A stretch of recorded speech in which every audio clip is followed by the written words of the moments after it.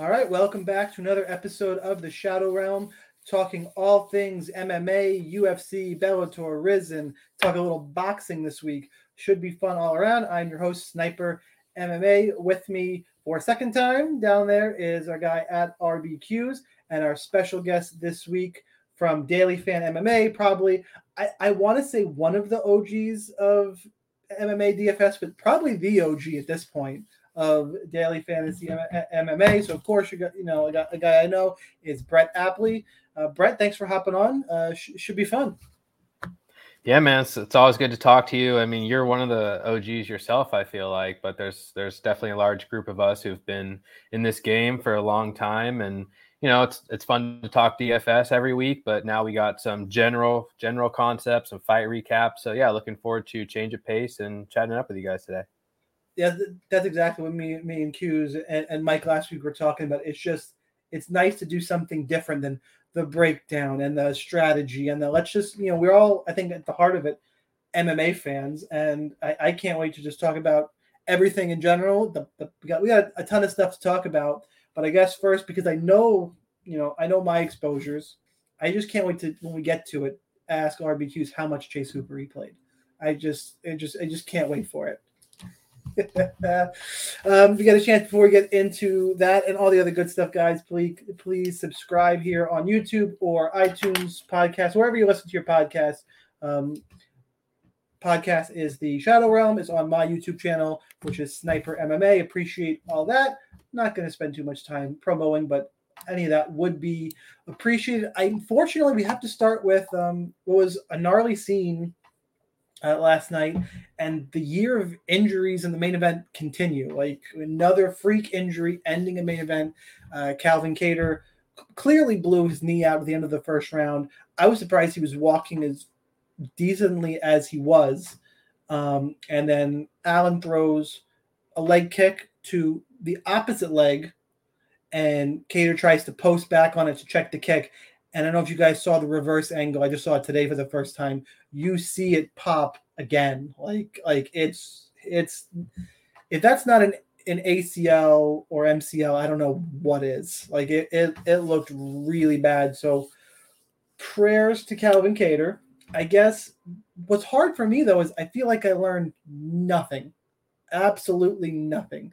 Because I picked Calvin Kattar, and everyone's saying, well, Allen won the first round clearly. Yada yada yada. That's how that was going to go. I'm like, no. Even those of us who picked Kattar, it's exactly. I mean, I admit Allen was probably going to look good early, and I thought as the rounds went, Allen didn't look great against Yusuf in the third round. You're going to have to get extended, and Kattar always picks it up. And I just thought there'd be a slight volume edge. I mean, I think in my breakdown, I had Kattar winning, like I was picking to win a close decision, 48-47. So it was going to be a tight fight. Not only do we not learn about the fight, and I feel rather of the fight, it holds up featherweight, which is a really good division. So a lot to kind of compact. Those are kind of just my thoughts, and I don't know what we're going to do with featherweight right now. Brett, I'll start with you. You got any thoughts on the main event, and just in general, what are we going to do with featherweight? Because I don't know.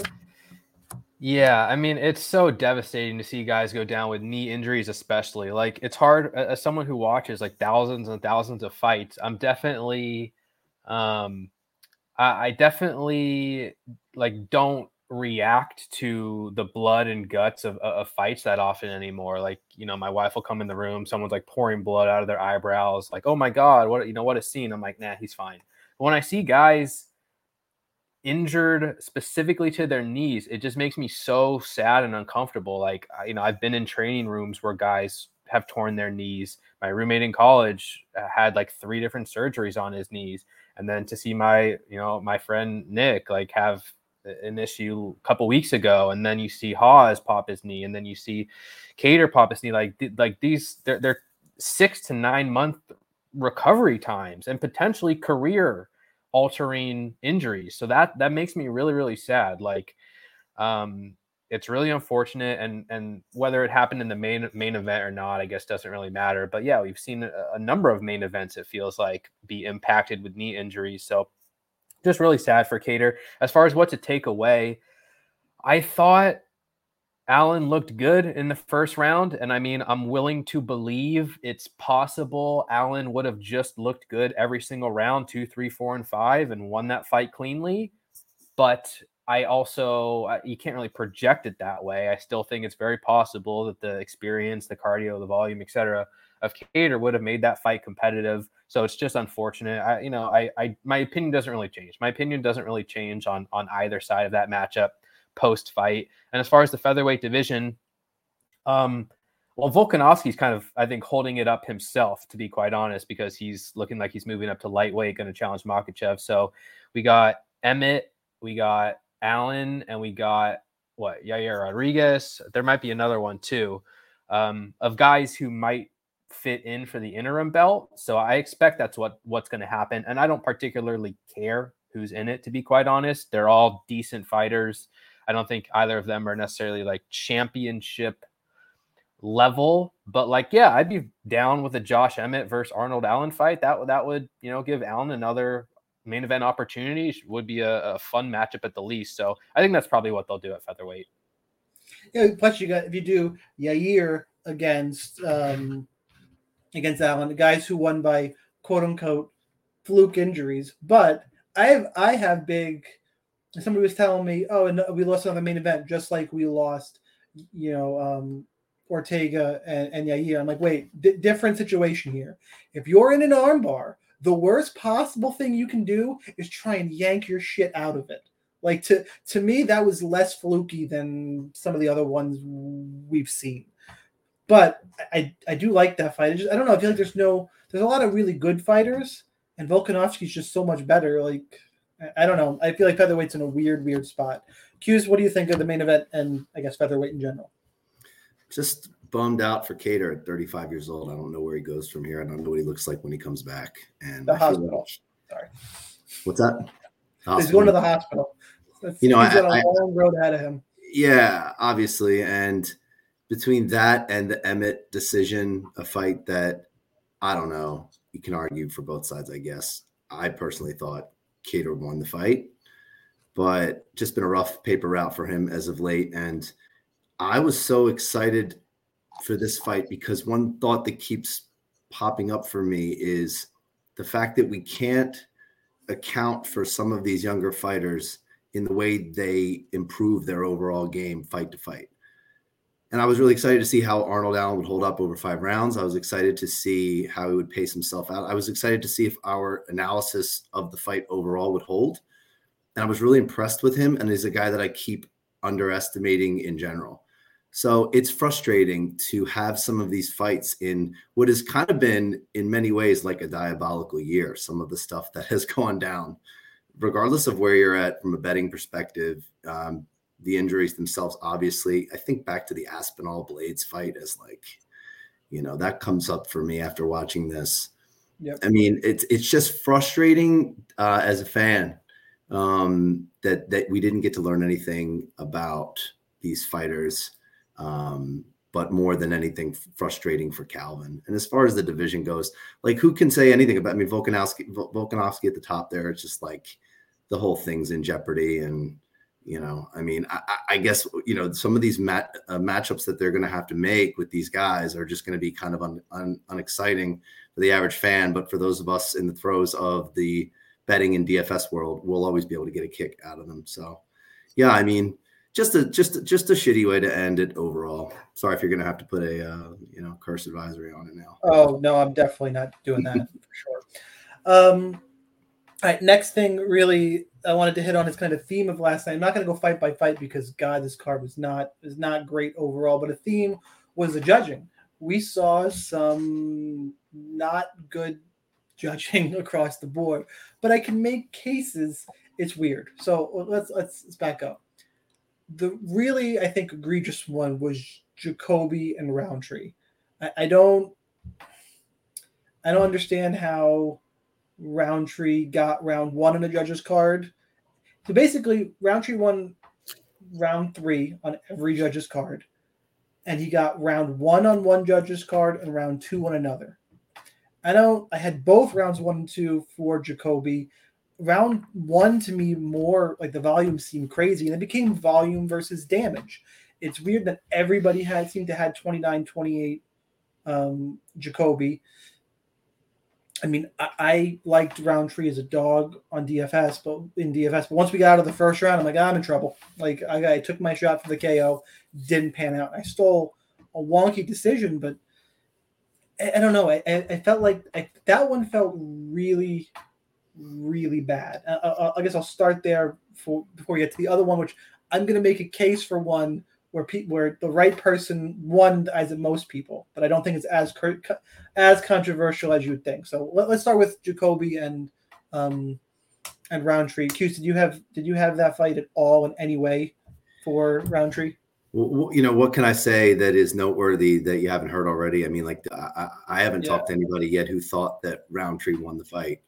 But it comes up for me that, we are watching this fight from a different perspective. We are not ourselves 100% experts in how these judges are supposed to score rounds. And so, I feel like I'm just getting in the habit of being very, very critical of them when it's really difficult to put myself in their shoes, despite the fact that, it throws into motion so many disruptive elements, not the least of which is our DraftKings outcomes when, you can't do anything. Yeah, you can't do anything with any lineup that contains that fight after that, because Roundtree scores nothing and Jacoby would have had like an 80, competitive 80 or something like that. As far as I thought Roundtree clearly won round 3. Right? Are we all in agreement on that? Yeah. Yeah, but I mean, to me, round 1 was more clear than round 3. But what do I know? I thought he was really nailing them there. He was landing what appeared to me the more damaging shots, even if not as many. And so it was at that moment that I started to think, oh man, are they going to screw this guy somehow? Because once you see that, there were enough dicey moments in other parts of the fight that you're just conditioned now to expect this sort of thing. You're conditioned to expect an outcome that throws you for a loop. Yeah, I mean, we'll talk about it in a second, but with that condition, I bet Tim Means with 20 seconds left to go in the fight. I put like $10 on him. It was like plus. I have some dumb 700-800. I'm like, no, I can make a case here, and I got the split. It didn't work, but I'm conditioned. Like I know what's going to happen. I know exactly what's going to happen or what could happen. Yeah. Brett, thoughts on Jacoby Roundtree? Yeah, I mean, I thought Jacoby won the first couple rounds pretty cleanly, and I thought Roundtree won the third pretty cleanly. I'm so used to judges not scoring fights accurately, and I've been on the humans shouldn't be judging fights at all train for years at this point. There's so many innate biases that go into judging, and I think the scoring criteria is so messed up. Like there's absolutely nothing you can do to convince me that like the actual scoring criteria is damage. Like judges do not score fights based on damage because there's no way to know how much damage fighters are taking. It's all subjective. Yeah. The how judges score fights, the only thing judges do to score fights is they judge a fight based on how it looked. That's why whenever you hear someone explain a fight like you just did, it looked like someone was landing with more damage. Everything is optics. So when you have a fighter like Roundtree who's swinging like a maniac in round 1 and missing most of the time, but he's landing a little bit here or there, it looks good. It still looks good. So like if I was in the corner of a fighter and and I could really train them, like I would train them in a way to fight that's like so optic dependent versus like maybe actually winning the fight from a realistic standpoint, if that makes sense. Like you just want to do things that please the judges, like Aspen Ladd, the shrieking she does, the Shukagan thing, yelling, those things are good for judges. Like having people cheer whenever you throw a punch, that's good for judging. Throwing hard, whether like throwing hard and missing is better than like throwing a very small amount of time and landing because it looks like you're doing things. So I wasn't the least bit surprised that one or two judges gave the fight to Roundtree. I thought Jacoby deserved the fight or deserved the win. And like from my analysis moving forward, I don't look at this fight and be like, dang, well, Roundtree was able to beat Jacoby. I guess that changes my opinion of Jacoby. It doesn't really matter. Like, Jacoby is a very technical striker. He throws a lot of volume. He's consistent. And like, he was in this fight and he's going to be moving forward. You just have to know that there's a lot of variance in striking exchanges. And that's why when you project a fight to be a somewhat competitive, range kickboxing affair, maybe that's why I don't end up betting Jacoby at -170, because even if he gets the fight he wants and wins it, which we thought he did for the most part, the judges just might not see it that way. Like, there's just so much variance in those specific type of fights that it's just unfortunate. And I do think database judging, especially if you can factor in like the power that strikes were thrown at, which I do think we'll get to that point, I think that's going to be a far better way to judge fights than having random humans do it. But it is what it is. I thought Jacoby deserved the win, but Roundtree looked good, and he's been improving throughout the past couple of years. So I was happy to see, like, even round 3. I don't think any of us expected him to be that competitive in round 3, and he went out there and looked very good. So props to him as well. All right, so I'll hit on the Means Griffin fight. I can make a case and why I made that small bet on Tim Means.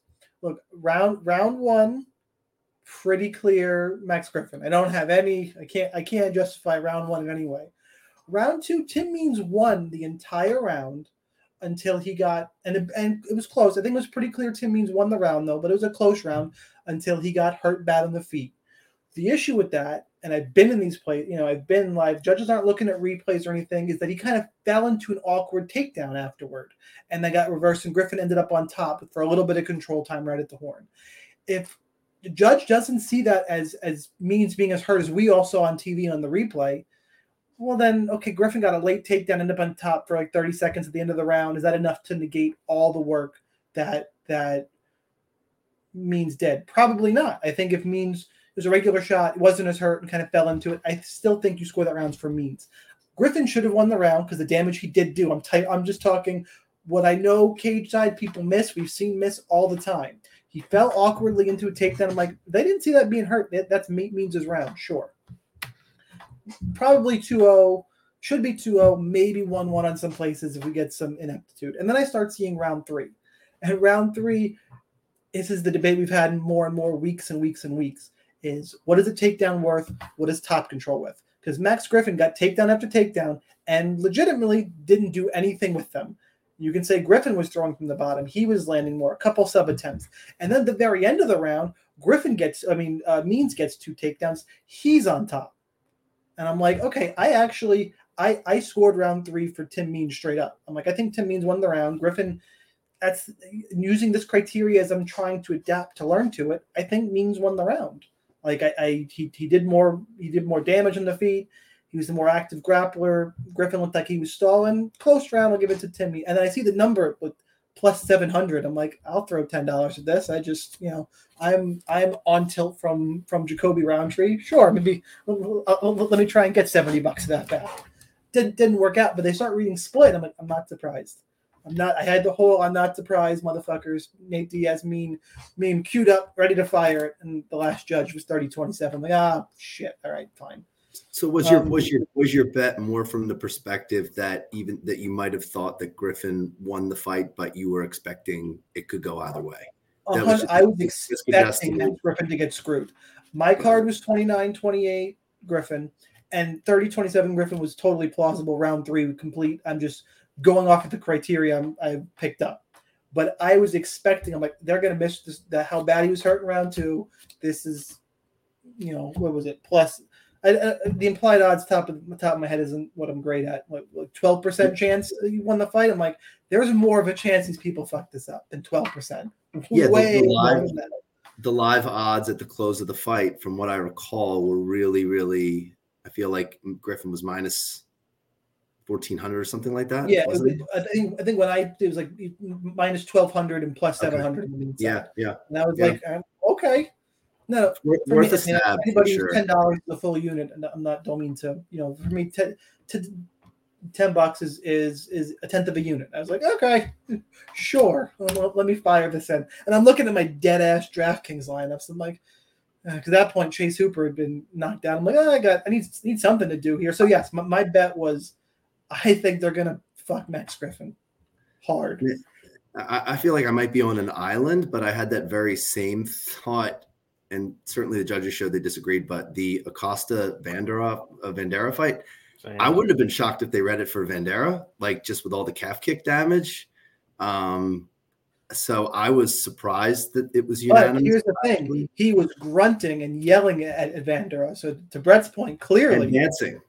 Because he was screaming and dancing, he won the fight. Clearly. Well, I like that's kind of the point that I wanted to make. Like, I thought the Vandera Acosta fight was pretty dang competitive, especially because I think that Vandera actually landed more damage. Like those, like the leg kicks are far more damaging than like a jab, like just as an example. But like, and I say this jokingly and sarcastically, but like Vandera's nose was bleeding. And like judges freak out about that stuff, especially when you have a guy with such bravado as Acosta who's marching forward, throwing wild shots, swinging and missing, but you got a little bit of blood, and all Vandera is doing on the other side was leg kicks. So that's one that I thought was pretty competitive, but I was like, there's zero chance in hell that he's getting this decision just on the way that the optics of the way that Acosta's fighting. Yeah. All right, so what I want to do from here is kind of just, those are the main points I want to hit up for this card. We'll kind of just go around miscellaneous and 63 recap thoughts, anything we missed, and I'll let Q's do his Chase Hooper rant because I know he's got one. Because as heavily exposed as I was, and I was up near 60%, I know we had more, which at the stand you take in DFS.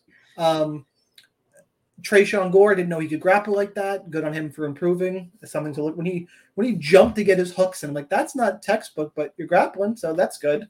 The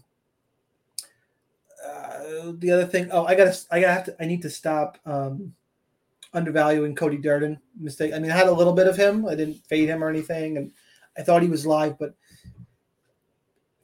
I'm not so sure that that's an indictment of Carlos Mota as a prospect, as we need to remember that Cody Durden has skills. And I think just some of the crazy fights he's been in, I tend to forget that. He's a solid fighter. And at some point, I'm not sure I like these, like the Joshua Williams, Christian Rodriguez. I know we needed fights, but we're getting a lot of squash matches recently that I'm not enjoying. And they're not, I mean, DFS aside, do we really need to see Christian Rodriguez and Joshua Williams this week? Like, it just, I don't know. And we've had a few of those just rollovers. And Mike Jackson is one that pops in my head immediately, but that's a whole different scenario. But there's a lot of short notice stuff that I kind of want to get away from. Brett, last few thoughts for UFC Vegas 63. Yeah, I mean, one fight that I was disappointed in was Arlovsky-De Lima, because I thought Arlovsky was pretty live there, and I was disappointed more in just the way that he lost. Like, I get it, yeah, if you just get KO'd by an early finisher, so be it, but like, he was dropped by a punch to the chest, first of all, and then when he was on the ground, he's like kind of pivoted into the choke and then quick tapped. So like, I'm just not totally sure what to do with Arlovsky. I feel like he ruins so many DraftKings slates. If I'm betting against him, he's always winning a damn decision, even when it's like Jake Collier and he clearly lost the fight. And then when I'm like, all right, now he has a chance against an early finisher or bust, he goes belly down from a punch to his sternum and then quick tap. So that was disappointing. I mean, I'll let Q's talk about Hooper if he wants, but that's a guy who needs a lot of prospect work. And your point about Durden and Mota, I think it's a little bit of both. I thought Durden fought reasonably well. Mota looked like he absolutely 1,000% did not belong in the octagon, and would be doing everything I could to short that guy's stock in the long run. So it wasn't a great slate of fights coming in. I think we all knew that, and it sort of played out in that fashion with a lot of questionable performances and some good ones. Some guys came through, but yeah, I felt sort of disappointed in a lot of the talent that I saw from top to bottom. Q's, wrap up Vegas 63 in your end. Piggybacking, Brett, off what you were saying there, a lot of times the last show that I listen to before I build my lineups is the Daily Fan MMA pod. There were a couple times where you mentioned lack of data, and I think that might have played itself out in the Josh Frem Trishan Gore fight, maybe. I don't and also with the Durden Mota fight. Like, there was enough information out there maybe to suggest that Durden could pull off. Like, did we know that Mota could? Were we to assume he was going to go out there and like aggressively stuff takedowns and just play with Durden on the feet? I don't know. I mean, when he started controlling that fight, I wasn't in the least bit shocked, but I know there were a lot of people talking confidently about Mota out there to the point where I said, I mean, how do we know that for sure? So that was kind of my reaction there. And then Sniper, Friday afternoon, I was like kind of nerding out and clipping fights from Steve Garcia's fights and Chase Hooper's last couple fights and like sending him into one of our chats saying, look at this. Like, I don't know if Hooper's ready for this, for like the early blitz. I feel like Garcia is going to come right at him. Do you think he's ready for it? And yet I still played no shares of Garcia. So, sometimes the information's right there in the palm of your hands. And I know a lot of sharp folks who were all over Garcia. So, overall, other than the Roundtree decision and the unfortunate injury with Calvin Kattar, the card goes down for me as one that did not have a ton of surprises for me. The Christian Rodriguez fight was a yawner, at no point that even if Weems came out early and looked like he could hang on, you sort of knew that the clock was ticking there and something stupid was going to happen. Either he's going to get clipped and he fell into that choke like, oh, that's it. He's done. I could have done without that fight, but that's clearly the UFC filling out the card to 11 fight. It had gotten down to 9, which is pretty thin. So yeah, my overall take, no major surprises and an unfortunate ending yet again. I'm ready for 2022 to wrap up pretty shortly here. All right, not the biggest fight we had of the night. The biggest fight we had, I'm going to shift over, Jake Paul, Anderson Silva. Look, so the scorecards, I mean, we have to go back to scorecards, unfortunately, because I don't understand these ones. And I'm gonna pull them up here. Like, maybe a little bit small. That's what I got to work with right now. But basically, it's 78-73 twice and 77-74. And it's basically 6 rounds to 2 plus a knockdown. Seemed wide to me. I personally had it 4-4, and then the 10-8 in boxing for the knockdown at round. I think it makes it 76-75 was my card. I was expecting Jake Paul to get the decision, and for me, I think I had rounds 2, 3, 4, and 5 all for Anderson Silva. And you look here in 4 especially. I wanted to go through. Everybody did score round 5. Rounds 2 and 5 are the clearest for Silva. Everybody got those right. I don't know. I just thought it should have been a little bit closer. But overall, I guess, so point 1, I don't get the scorecards, but it doesn't really matter because the right guy won. I was impressed with Jake Paul in terms of toughness, and the cardio held up a little better than we saw against Tyron Woodley. But I was kind of sad. I didn't think Anderson Silva looked anything like the Anderson Silva I knew. I mean, he's 47 years old. He looked slow. Like, that's just not the footwork I saw. And I was entertained by it though, which I did not expect. I was actually entertained. Now I didn't pay for it, and I watched it. Come at me, Jake Paul. There's no like, but it was fine. It was a fine experience. And it's the most I can do for it. I'm not even gonna be its own section. I'll just say as an aside before I pass it to you guys. Uriah Hall, fucking stay in boxing. That's exactly what I remember from Uriah Hall. Just did not throw at all. It was wild that he carried Le'Veon Bell 4 rounds. Brett, what did you think of Silva Paul? I was a little bit surprised that Jake won the fight as clearly as he did. I have bet on Jake against both against Woodley both times and against Askren. Like, I respect him as a boxer, and I think most of the opponents he's like Woodley just doesn't know how to box. Neither does Askren. Like, I've been, especially on the Woodley side, fading that guy professionally for half a decade. It's been great, hasn't it? Been really great. It has been great. Anderson looked really good in his last boxing match, and I respect the boxing skills of Anderson far more than I respect the boxing skills of Woodley or Ben Askren, and especially at like plus 225 or whatever I was getting. I thought that was a pretty good play. Watching the fight, I thought, 5-3, 6-2 was a fair score for Jake. The problem with Silva was that he won 2 rounds very clearly, and you could make a case for Jake winning every other round because Silva just wasn't active enough. Every time that Silva came forward and threw volume, he was having success, and that's what he did in the rounds that he won. But he didn't throw a punch in the first round, and there was a few rounds. He threw one. There you go. And it landed. It was the big overhand right. Round 1, I was like, oh no, we're gonna get Anderson Silva and Damian Maia. This is bad. Yeah, and just in the latter half of the fight, he just didn't throw enough. So it's like when you have one guy throwing, Jake's not an A+ boxer, but he was trying really hard. He's in amazing shape, and he is technical enough. He's throwing more volume than Silva, and that's kind of all that mattered. So Silva is nearly 50 years old.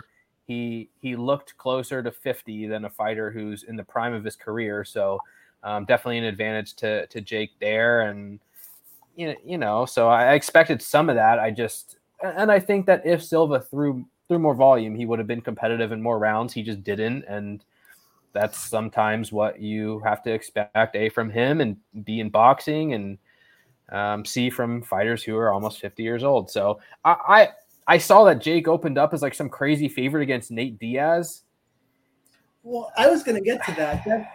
Jake Paul's incredibly smart. After the fight, he calls out Nate Diaz, and I'm like, dude, that guy. So cruiserweight's 205, guys, 205 pounds. Jake Paul's a big athlete. Fucking Nate Diaz at 170 looks fat and out of shape to me. He's a 155er. He's calling out guys 50 pounds lighter than him. Yeah, I guess that's a good point because I didn't really think about that. Just because Jake doesn't look that big to me, but I feel like Nate's got to be a way better boxer, and Nate is definitely going to throw volume. So I would be. I mean, I don't really care to see the fight one way or the other, but it's not like I think that Jake would easily beat Nate because he's bigger. But maybe that does play an important role. I want to see Canelo. Eat Jake's lunch. Nice. But we're gonna get Uriah Hall called out Jake too, and I'm like, he's not gonna do that. No one wants to see that. No one wants to see that. The problem is Jake Paul's like, oh shit, I can win that one. I can stick that in Dana White's face. I kind of think that's next. If you made me guess right now, Q's, did you even watch the fight? I didn't talk to you about this. We didn't get a chance to chat. Yeah, I watched it. I just wanted, while we're on it, there was some sort of backstage altercation. I don't know if you guys caught that betwing Jake Paul's dad and Nate Diaz. Yeah, so I heard varying stories. Yeah, I've heard a few different things. It's kind of why, I don't know. Similar to Chimaev and Khabib's team, they're just yelling at each other. Who knows? And it's Nate Diaz. Chris Avila was doing his normal Chris Avila thing against Dr. Mike, and then I don't know. Which that was a whole other sad fight. Anyway, what about the actual fight? Did you have it as close to decided? The correct man won the fight, and there's variance in how you may score one, person to person, how they may score the rounds, but the correct person won the fight. I just don't go into these fights expecting anyone to beat him. And I don't want to get too dark or conspiracy-ish or, underhanded about the whole thing, but I go into these fights every time expecting they'll carry it out. There will be some big moment that makes it clear and decisive who won. And, he'll fight somebody that's twice his age. Dirty game. The next fight versus somebody twice his age. who's got some name, some weight in his name. So I don't know. I'm not that, all that into this in general, this whole Jake Paul cycle, if I'm being frank. It's far too predictable to me. And like, if you were on the side that you would expect, which why wouldn't we be? I mean, it's Anderson Silva, for Christ's sake, but that, of course, that's a good bet at plus 200 or whatever, I don't fault anybody for making that bet. It's just that in my heart of hearts, I never expected him to come away the winner. And I expected it kind of to play out like it did. I don't know if that's a hot take or not. I mean, so are you implying that it's we know the outcome before the fight starts? Because I personally think there's almost no chance of that. And I also don't think you're alone. I think there's a lot of people who believe that it's rigged or to some degree. There's very little that anyone could say to convince me that it is. I just think people, especially in the past, I mean, you got to understand, like, Woodley is a terrible boxer, and I think a lot of people really underestimate how bad some of these fighters are, specific skill sets, when they're having success in mixed martial arts. It's like Woodley threw like 1 strike a minute in the UFC, and he goes to boxing.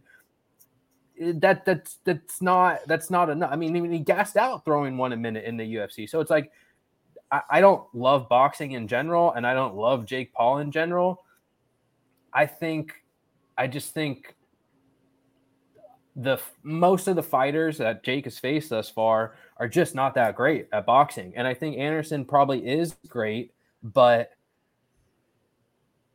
he's 47 years old and less about it being rigged, but like, we know that Jake is dedicating his life to this right now. Whereas Anderson, he may not care that much. He just may not care that much. And he's probably not trying that hard and he's getting a good paycheck out of it. So did he try to lose? I wouldn't go that far, but like, is the lack of an effort playing a role here? Probably so. Not to mention Ben Askren and, coming off surgery and the awful striker he already was. Like, Jake Paul is smart. He's picking his fight. That's why the Nate Diaz call out to me is real smart. Fighting your like he's gonna. That's why the Rockman fight, that was never gonna happen. Never gonna happen. Like I don't totally believe Rockman's version either, but that was never gonna happen, that fight. I can't disagree with anything you guys just said. My perspective is just that, as if I zoom out as a fan, it will not surprise me at all if we're carrying this on for 3 to 5 years and he's beating everybody in the same exact fashion, be it from a variety of factors of picking really good fights, or it's a money machine and it's rolling and it's working. And I'm just like not that into it, kind of. That's all. It's fair. Yeah. All right. Let's change subjects. Let's go back to, I'm going to go to staples here. We're going to talk about Khabib first, then Conor, because what podcast doesn't talk about Khabib and Conor? We're not going to talk about them together, though. Just kind of the back-to-back topics I have lined up. Khabib as a coach. I guess just, and it sparked when I saw, he reportedly spent $1 million on Islam's camp to fight Charles Oliveira. And that's a whole different thing, I think, because of Makhachev's importance to Khabib's father and father's plan and all that. Like, Khabib was like, you're going to win this fight. I'll spend every dollar I have. You're going to win this fight. So, and I don't really specifically want to talk about that, just more, I mean, we can, but I'm more thinking, is Khabib going to be a great coach? Like, Abubakar won his fight. And, I think I said it on my breakdowns. It was like, if you built a stereotypical Russian fighter, it's Abubakar, it's just nothing flashy, just going to do a little bit, take down, like, just going to grind you out. How many of those guys are there? Where are they going? Like, and I don't know the answer to this question. Khabib doesn't have his own camp, right? I know he's got Eagle FC, which is, his promotion. Is he still coaching out of AKA? Does he have his own camp somewhere? Do we expect him to start one? I think at some point there'll be an Eagle fight camp if there's not, and it could look silly if there already is, but I haven't seen anything like that. It would make sense he's going to have his own gym at some point, and do we expect a ton of people to go there? I tend to think yes, but I also tend to think that as fast as MMA evolves, like someone's going to figure out the way to beat this Nurmagomedov style. There's going to be a new thing. Like, we go through phases in MMA what the most dominant style is. And right now I think we're in, Khabib's style, and really just his style, is clearly at the top. I'm not saying it's going to happen at any time soon, but I think we're going, at some point we're going to transition past it. I don't know what the new thing is, because if I was that smart, I wouldn't be sitting here. But I think this, you can find guys who can keep up the pace like Khabib and Islam. Like, that's going to be a rough style for a while. Where are these guys coming from? Do we have any more? Do you guys know any more? Is he training anybody else? I'm trying to figure out this new wave of Khabib, and just, I think the skill, obviously the coaching skills are there. What is he going to do with them? Thoughts on where he goes from here? Anybody want to take the lead on this one? I would just make one comment that I thought it was really cool that he worked with Belal, and I think that opens the door for any kind of possibility. And as far as him starting a camp, I would just say, like, where is the biggest, that's the key factor. Where is he going to be training out of? Where is he going to be coaching out of? I don't know what he worked on with Belal specifically, because that was a stand-up. I guess it was just the takedown defense, like just stuffing Sean automatically. Like it looked kind of flawless for him there. Whatever it was, I mean, I'm sure it had some effect. And Belal looked incredible. And another guy I just keep underestimating. But that's the thing I'm excited about the most is, like, which of these fighters, is open to working with him / is he open to working with, to like kind of put their, tie it all together, if you will.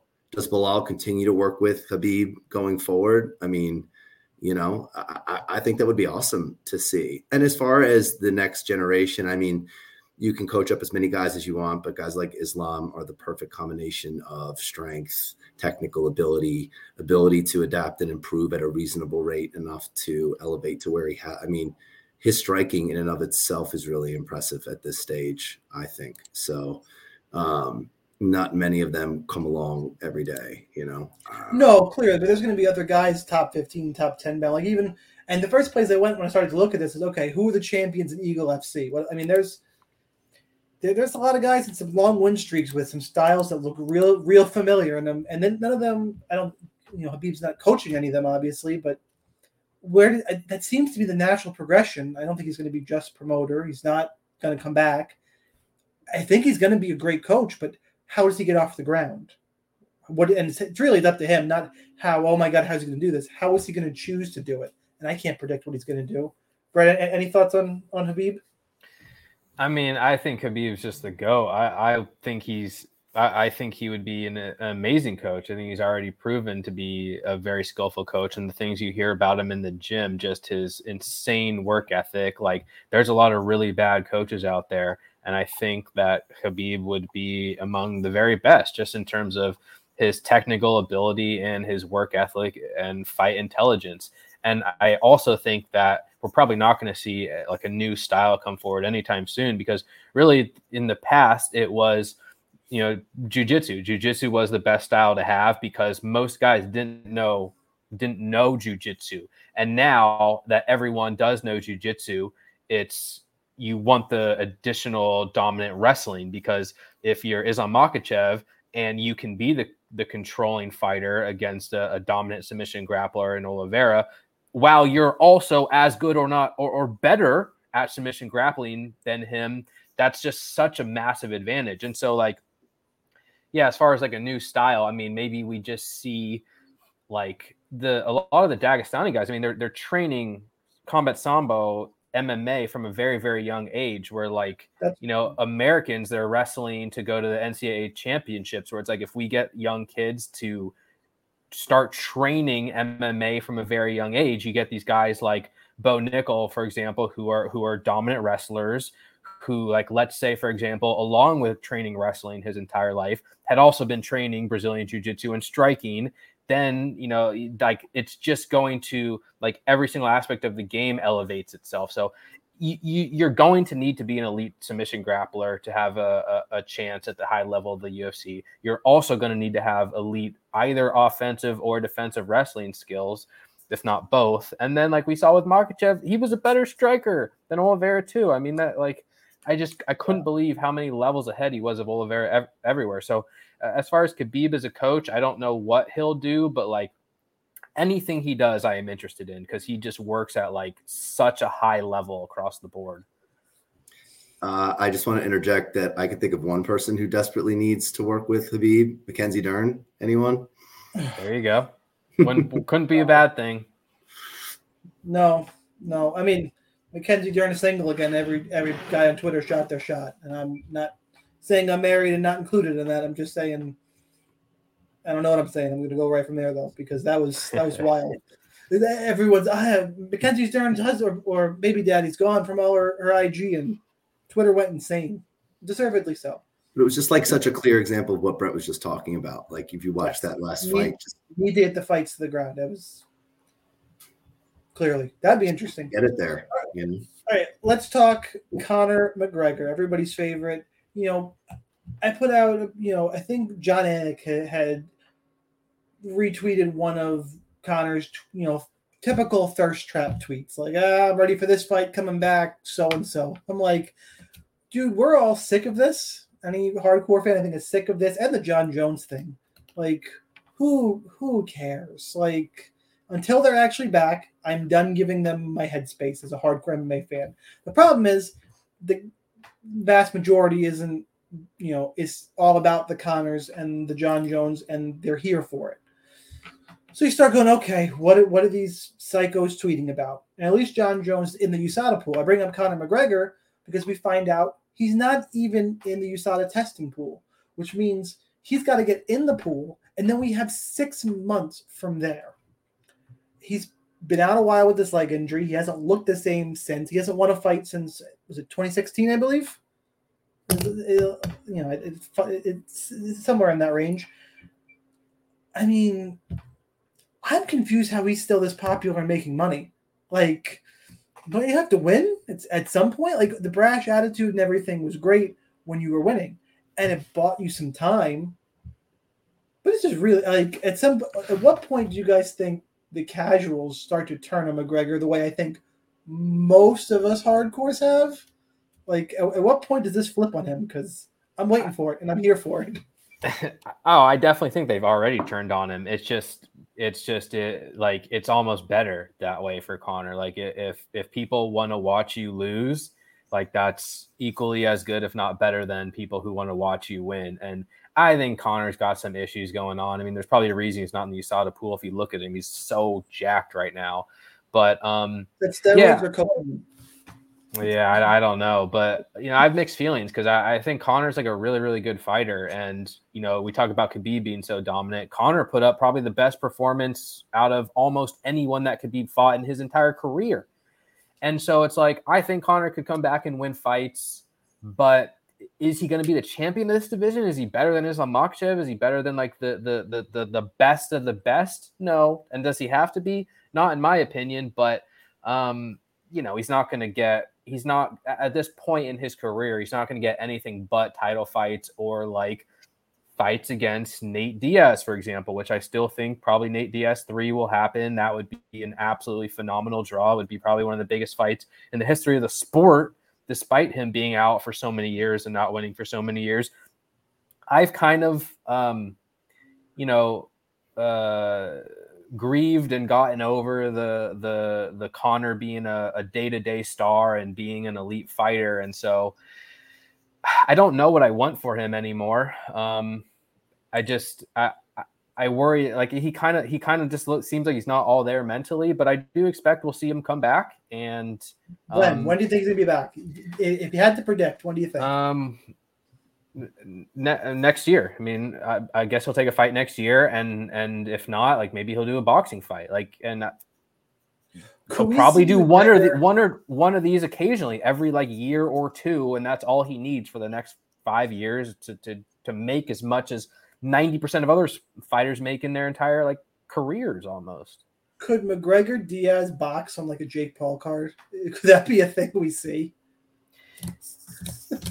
Probably not on a Jake Paul card, but right. Nate's opening his own promotion, and there are definitely venues that could happen outside of the UFC, which I think they would both be down for at this point.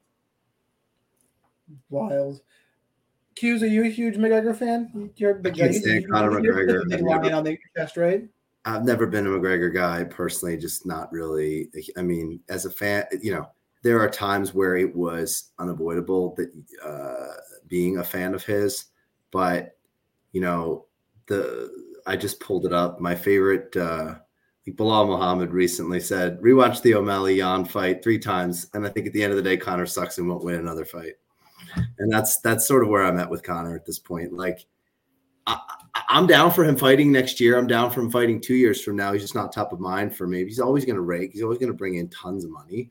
And the Nate Diaz fight would be the one I would be most excited to watch, frankly. I think that's probably like the chalk, right? Like, I think that's the one fight everyone would love to see again. I guess the last time Conor won a fight was against Cowboy, right? And that's like 3 or 4 years ago. That's the kind of name that you're going to see, like someone of that caliber. And, but as far as being the champion, I mean, if he's ever going to be a champion again, probably Leon Edwards is the guy who's got the best chance against. Probably the top of either of the division. And I'm not saying he wins that fight. He definitely doesn't. But, Kamaru will just smother him. Could you imagine if he had gotten that Woodley fight when he was trying to be a 3-weight champion? He would have destroyed Woodley. Yep. It's styles make fights. I'm saying of anybody up there, Edwards is probably the best bet, but Conor McGregor, thank you for having never defended any of your titles. Anytime one of your nut huggers come at me, I have an easy line. Is that are we beginning to hear how that potential Usman Edwards rematch card is taking shape? Like, have we heard anything about fights? I think it's in January, right? Or is it not scheduled? No, but like I was more like other fights on the card. No idea. Yeah, I'm beginning to get really excited about that. Frankly, that's one I'm very eager to talk about. Molly McCann will be on the card. Patty Pimblett.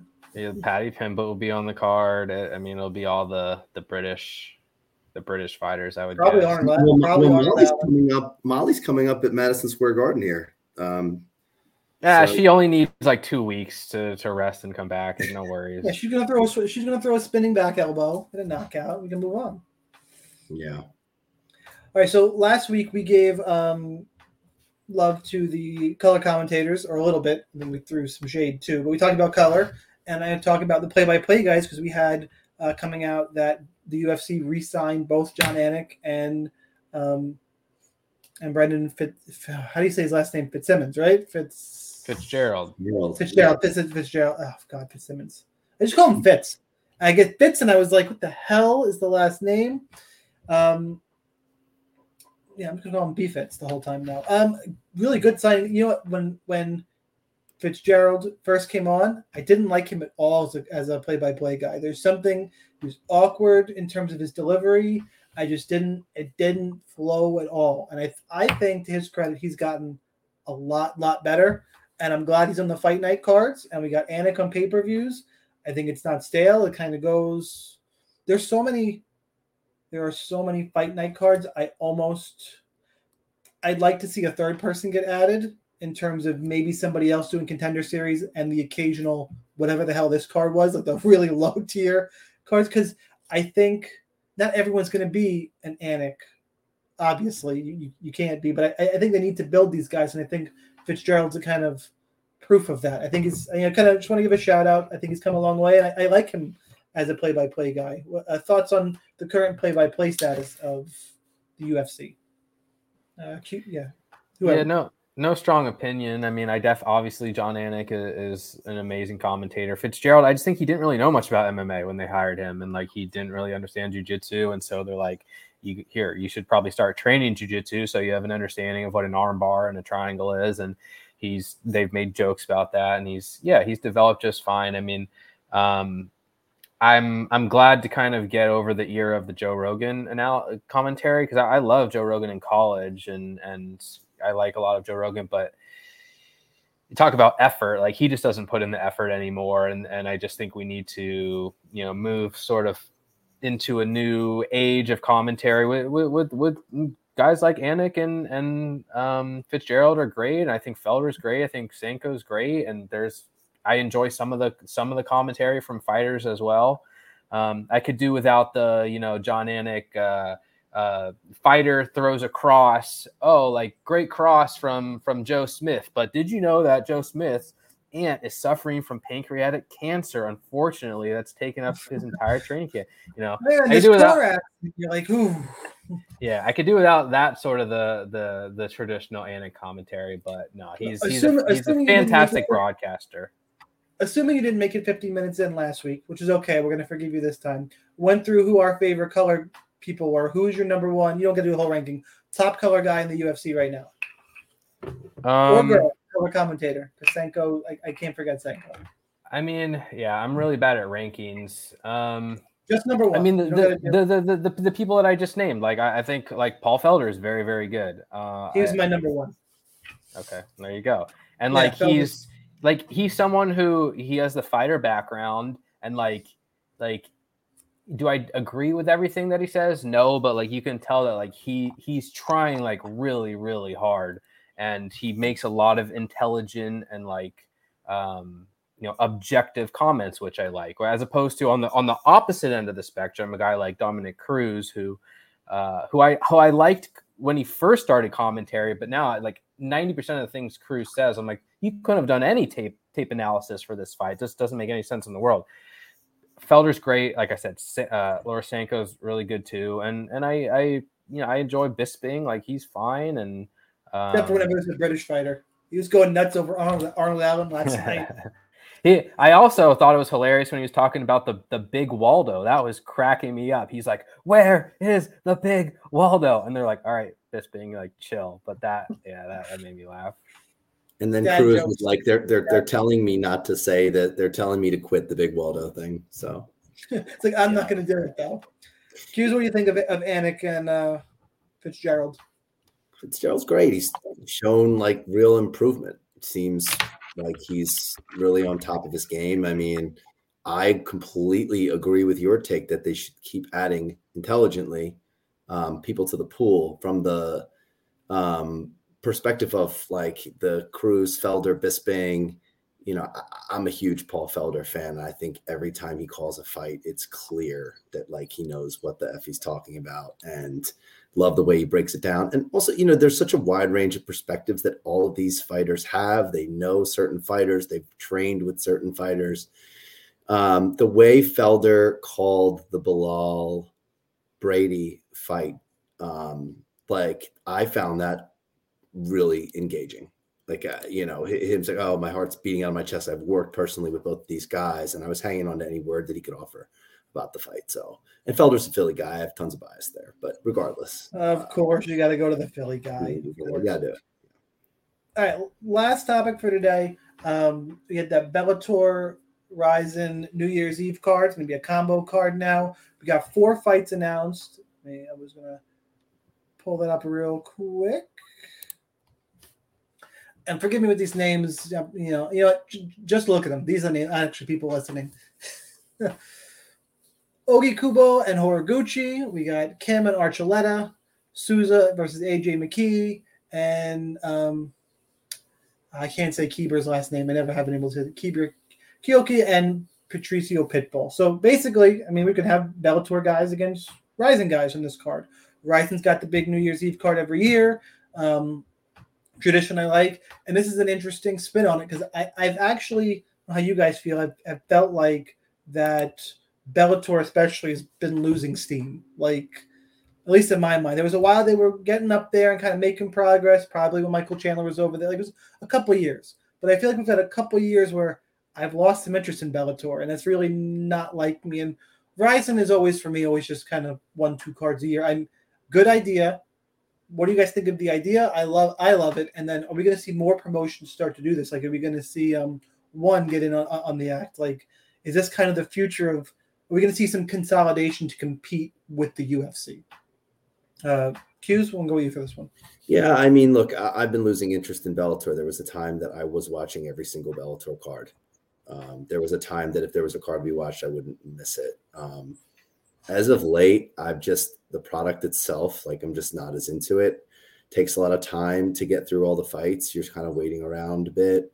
So, ultimately, like as far as this, I haven't gotten into excitement for this package yet for New Year's Eve. I got to kind of dig deep and see, like, is that something that I'll be watching or just carrying on living my life on New Year's Eve before my wife divorces me? So you're still young. You don't have kids yet. Like, we're done by 9:30. It's a normal night. It's not fucking exciting anymore. Like, man, it's not a thing. Imagine we're out. Hold on, I got to go in the other room and pull up the stream on. Don't do that. Co-main. Don't do that. Yeah. That's really all I have to offer. I mean, like, I would like to look at kind of the breakdown of the card, like who's fighting stuff, but I haven't gotten that into it yet. As far as Bellator goes, though, I'm kind of eager to be sucked back into Bellator, and it just hasn't happened for me as of recent. So we need DFS for it, and then I'm in for it, and then I'm in. 100%. That's the no-brainer, The problem is everybody be priced at 9,800. You'd have to do something different. Yeah, you'd have to do a different mold for scoring for sure. I don't even know. Brett, your thoughts on this card? Yeah, I mean, I don't necessarily know that I'll be watching this card, but I love the idea of cross promotion. I mean, I love the idea of tournaments too. That's one thing that I think Bellator gets right, and I think the possibilities are endless with different promotions. Obviously, the UFC isn't going to cross promote with anyone because they don't want to risk their fighters losing, which they could. But like, there's no reason for Bellator and RIZIN and One or whoever to not cross promote because it adds more eyes everywhere. And I think one of the reasons why I've watched less and less Bellator is because I think PFL is just a better product. Like, it's a great product. And it's not perfect, but it's on ESPN on a normal time, and they have standings, and they have the in-fight metrics that I like, and actually decent fighters, and you can get behind the $1 million like champion. So I think PFL is a way better product, and I would bet on them to take more of the market in the long run. But as far as the idea of cross promotion, I think it's great, and I think it's a good move for Bellator, despite the fact that I probably won't be watching it live. I mean, your wife's not let you, midnight, be like, hang on, honey, 10, 9. Oh, look, AJ McKee's. She would, but I probably will be doing other things with my time. And also, what time? I mean, is it midnight? I don't even know. Pacific, or is it Eastern, or is it Asian time? I don't know. Oh, man. We went to vacation to Hawaii a few weeks ago, and I learned my wife in time zones. It's like kryptonite. It was the funniest thing. She could not, for the life of her, figure out what time it was home in New York versus a friend in California, and then we were flying back. It was like algebra. It was great to watch. It was great. Nice. All right, guys, that's what we got for this episode. Thanks to RBQs joining me again. I guess you see him more and more. Him and Mike are going to kind of pop on, rotate. But a big thanks to a special guest, Brett Appley. Brett, anything you want to plug, mention, any of that stuff, fire away. No, I mean, you can follow me on Twitter, Brett Appley, TTP. Yeah, all the work. How many times have you said that?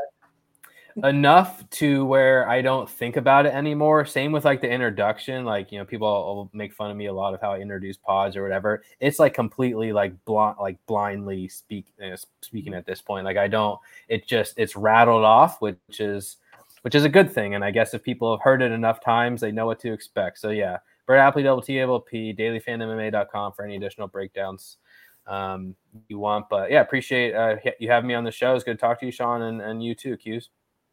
Great to meet you, man. Appreciate it. Thank you very, very, very much. Make sure you follow both these guys, and I'll catch you next time in the Shadow Realm. Take care.